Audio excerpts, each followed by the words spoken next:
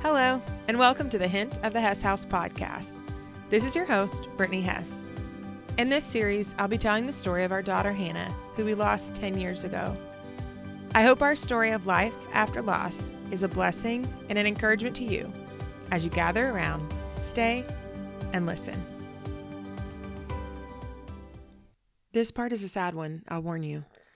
But I will promise you that there is hope in this story. There is goodness. There is, like in the meaning of Hannah's name, grace, mercy, and surely favor from God. And I promise that I make you laugh, and I hope I make you smile, but it may not be just yet.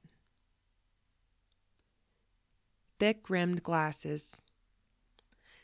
There are moments that no one should ever have to live through. I believe losing a child is one of those moments. I wish in some ways I could accurately describe the way it feels, the way it hurts so deep to your soul when they tell you your child is gone. But then I think if I could write it in such a way that you could really feel it, no one would ever read it. I'd have to hide it away forever because no one should ever have to feel that pain. Little did we know, when I woke up that Sunday morning, what we'd be going through in the hours that followed. Sunday morning, we sat in our little Sunday school class, and I remember poking my stomach and turning to Kyle saying, "I don't think she moved around a lot this morning." Honestly, I couldn't remember. I had been too busy checking for the store hours of our local baby store so we could go buy her baby book that afternoon. Our sweet girl was an early bird. We'd often sleep in just a bit on the weekends, and by the time we'd wake, she'd be asleep already. Sometimes she'd dance once we got to the church service and heard the music, but not today. I'd heard, "Delivery must be close if the baby's resting that much. Baby must be storing up energy for delivery soon." By the time we headed to lunch, I was concerned. We played music in the car, and I poked her a good bit. I could feel her little feet, but I could not get her to kick back.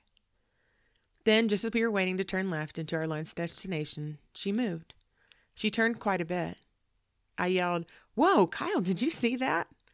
And we rested easy that our sweet girl was just tired, but surely fine. Looking back, I wonder if she really did move, or if that was her body rolling from all my poking, not full of life, but just turning inside of me.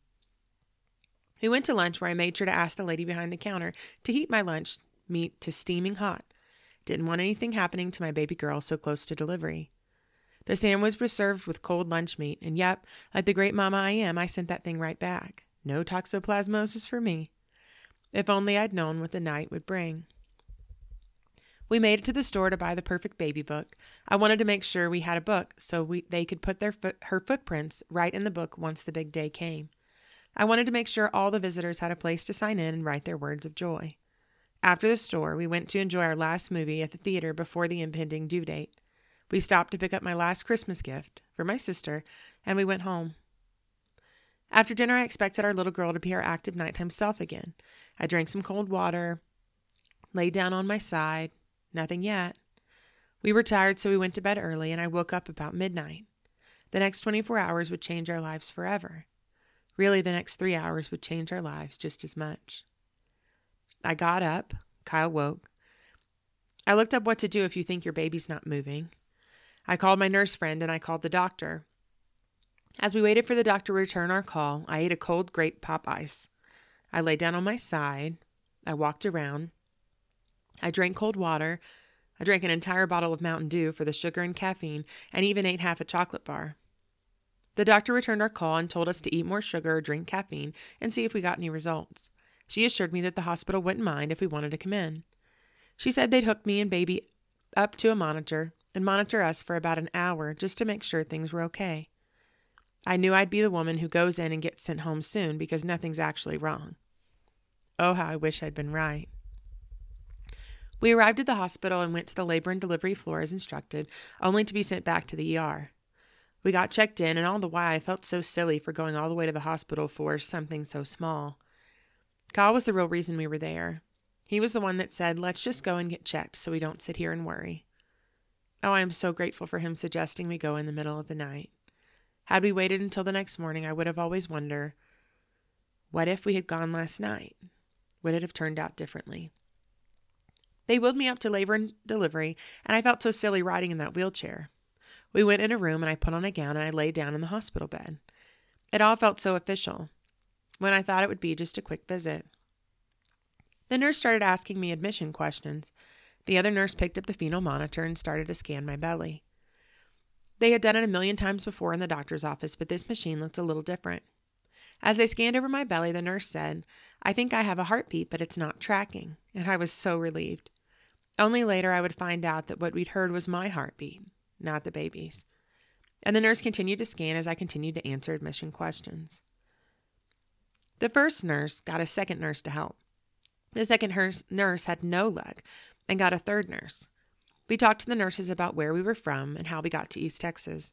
We mentioned Sky Ranch and realized that we had a great friend in common with the nurse on duty. The nurse scanned my belly and said they were calling the doctor to come with the ultrasound machine. And the whole time I wasn't, for some reason, concerned.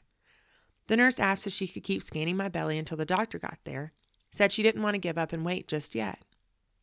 I kept thinking that this machine was not working right, that the nurses didn't really know what they were doing. I had no idea. I told her to keep checking as I told a story about football. I explained how even when my team is down by quite a few touchdowns, and there are just a few seconds left on the clock, I always keep cheering for my team. I had no idea that while I was talking about football, that she knew. She knew. The other nurses knew. Kyle later said that he just knew. He asked me if he could text a few people to pray for us. I thought we could wait until the doctor had more news. But still he knew. He already had people praying for us. The doctor came in and pulled out the very familiar ultrasound machine. I remember that it seemed so late at night. The doctor had on a pair of thick-rimmed glasses I'd never seen her wear. Her hair pulled up because we'd woken her from sleep. She was so calm as she scanned my belly. She had us watch the screen as she described the image, as she went from showing us the brain to the shoulders and then down to the chest. I saw our little girl's spine, and she was so still. Then she pointed and said, "This is her heart." It wasn't moving. It wasn't beating. And only then did I know. She quickly used an infrared scan to double check as I realized for the first time what was happening. I looked her in the eyes through her thick-rimmed glasses, and she nodded her head. She stopped scanning, and I knew. Oh, I will never forget that moment. I felt as if someone pulled my heart from my chest. I felt like my soul was wrenched from my body, and I screamed. It's a sound I've only heard once before. It was the very same sound I remember hearing years ago in early December, the night they told my mother that her father had died. I was upstairs, and I heard her scream.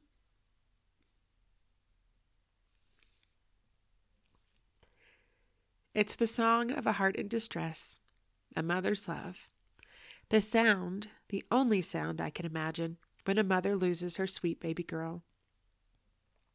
After screaming, I yelled at the doctor in desperation, "Are you sure? Are you sure?" But I knew. And she nodded again, and I knew we'd just lost our sweet baby girl. Oh, I was so helpless. They were supposed to send me home like a silly first-time mom who ran to the hospital when everything was okay. They were supposed to tell me that they had to give me some kind of crazy medicine or that we need to run to the emergency surgery. There were supposed to be options, but there were no options. It was already done. She was already gone. Kyle was right there, and we cried. Our hearts cried, and my sweet husband just held me as we realized what had happened. It was like a nightmare. I was shaking, asking if this was really real, if this was all really happening to us.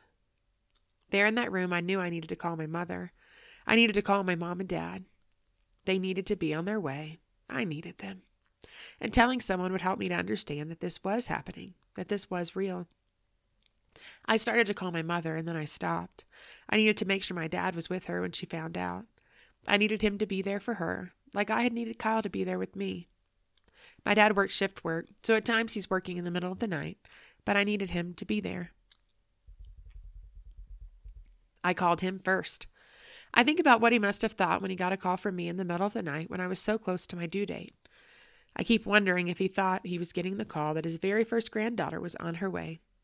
He had no idea what I was about to tell him. He answered, said he was at work, but about to get off and head home. I told him that we were at the hospital like Kyle had told him a few minutes earlier. He asked if everything was okay, and I said no. He asked me what was happening, and I couldn't bear to tell him. I just said, "It's not good." I couldn't bear to say she's dead. And then he asked me, Brittany, did she pass? And I cried and said, yes. And I remember he said, oh, no, Brittany, no, no, no. And then I told him that I hadn't told Mom yet and that I needed him to be home when I told her. Then we waited for his long drive home, and I wanted to tell my mother. Once the truth set in, we asked the doctor about our options. What was to be next? They told us they would start me on Pitocin to induce labor. They offered the option of going home and returning in the morning to start my labor, but they recommended I just stay.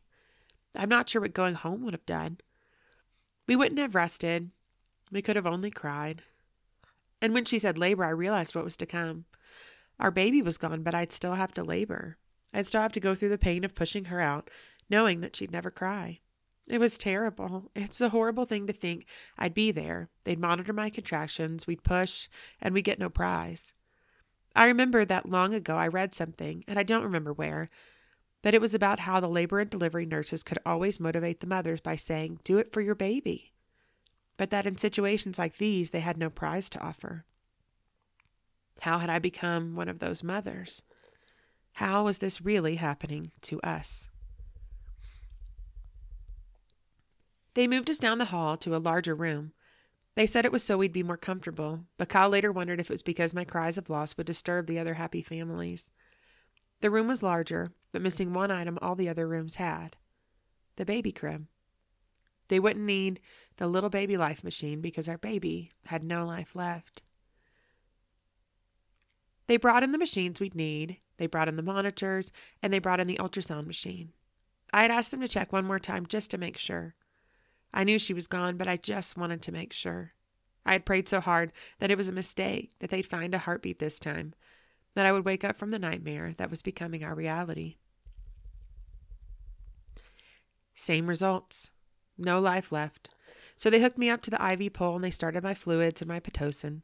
We would need to convince my body to give up the baby, and so Pitocin, the drug I had learned to despise through my pregnancy research, was going to help us.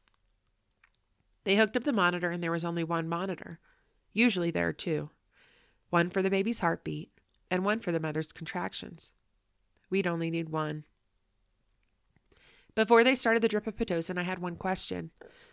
Would anything they were going to do hurt the baby? Like if for some reason she was still okay, would any of this hurt her? And they said no, that everything would be the same as a normal induction. And they said it in the kindest way possible, knowing that I was still a mother that held on to the last bit of hope that maybe her baby would be okay. Oh, I prayed. As we watched the medicines drip, my dad called. He was now at home with my mom, and he put my mom on the phone, and I knew I was about to break her heart. I can't remember the words I said, but I remember the sound of her reply. It was that same cry I'd heard once before, and I cried with her. Through the tears, we decided they would come to us. I told them to drive safe. I made sure they were driving safe because I couldn't bear to lose anyone else. We called Kyle's parents. We told a select few people so they would pray for us, so they would pray hard for us. And then there we were, just me and Kyle sitting in the room where we were supposed to become a family of 3, knowing now it was just the 2 of us. It was so dark that night. It was so dim in the room when we cried, and Kyle and I held each other. We were so alone. But one of us started to mention a peace that we felt. We both felt it.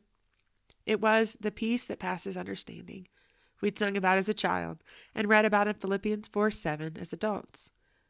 And the peace of God, which surpasses all understanding, will guard your hearts and your minds in Christ Jesus. At the moment that we were tearing our life apart, we felt the Lord's peace. I could never explain it. It made no sense to feel such a peace and heartache. It was only God. We knew that the Lord was still sovereign, and that He was good, and that He knew about all this before the world was made. And through tears, we kept telling each other, we're going to be okay. We're going to make it. God is good.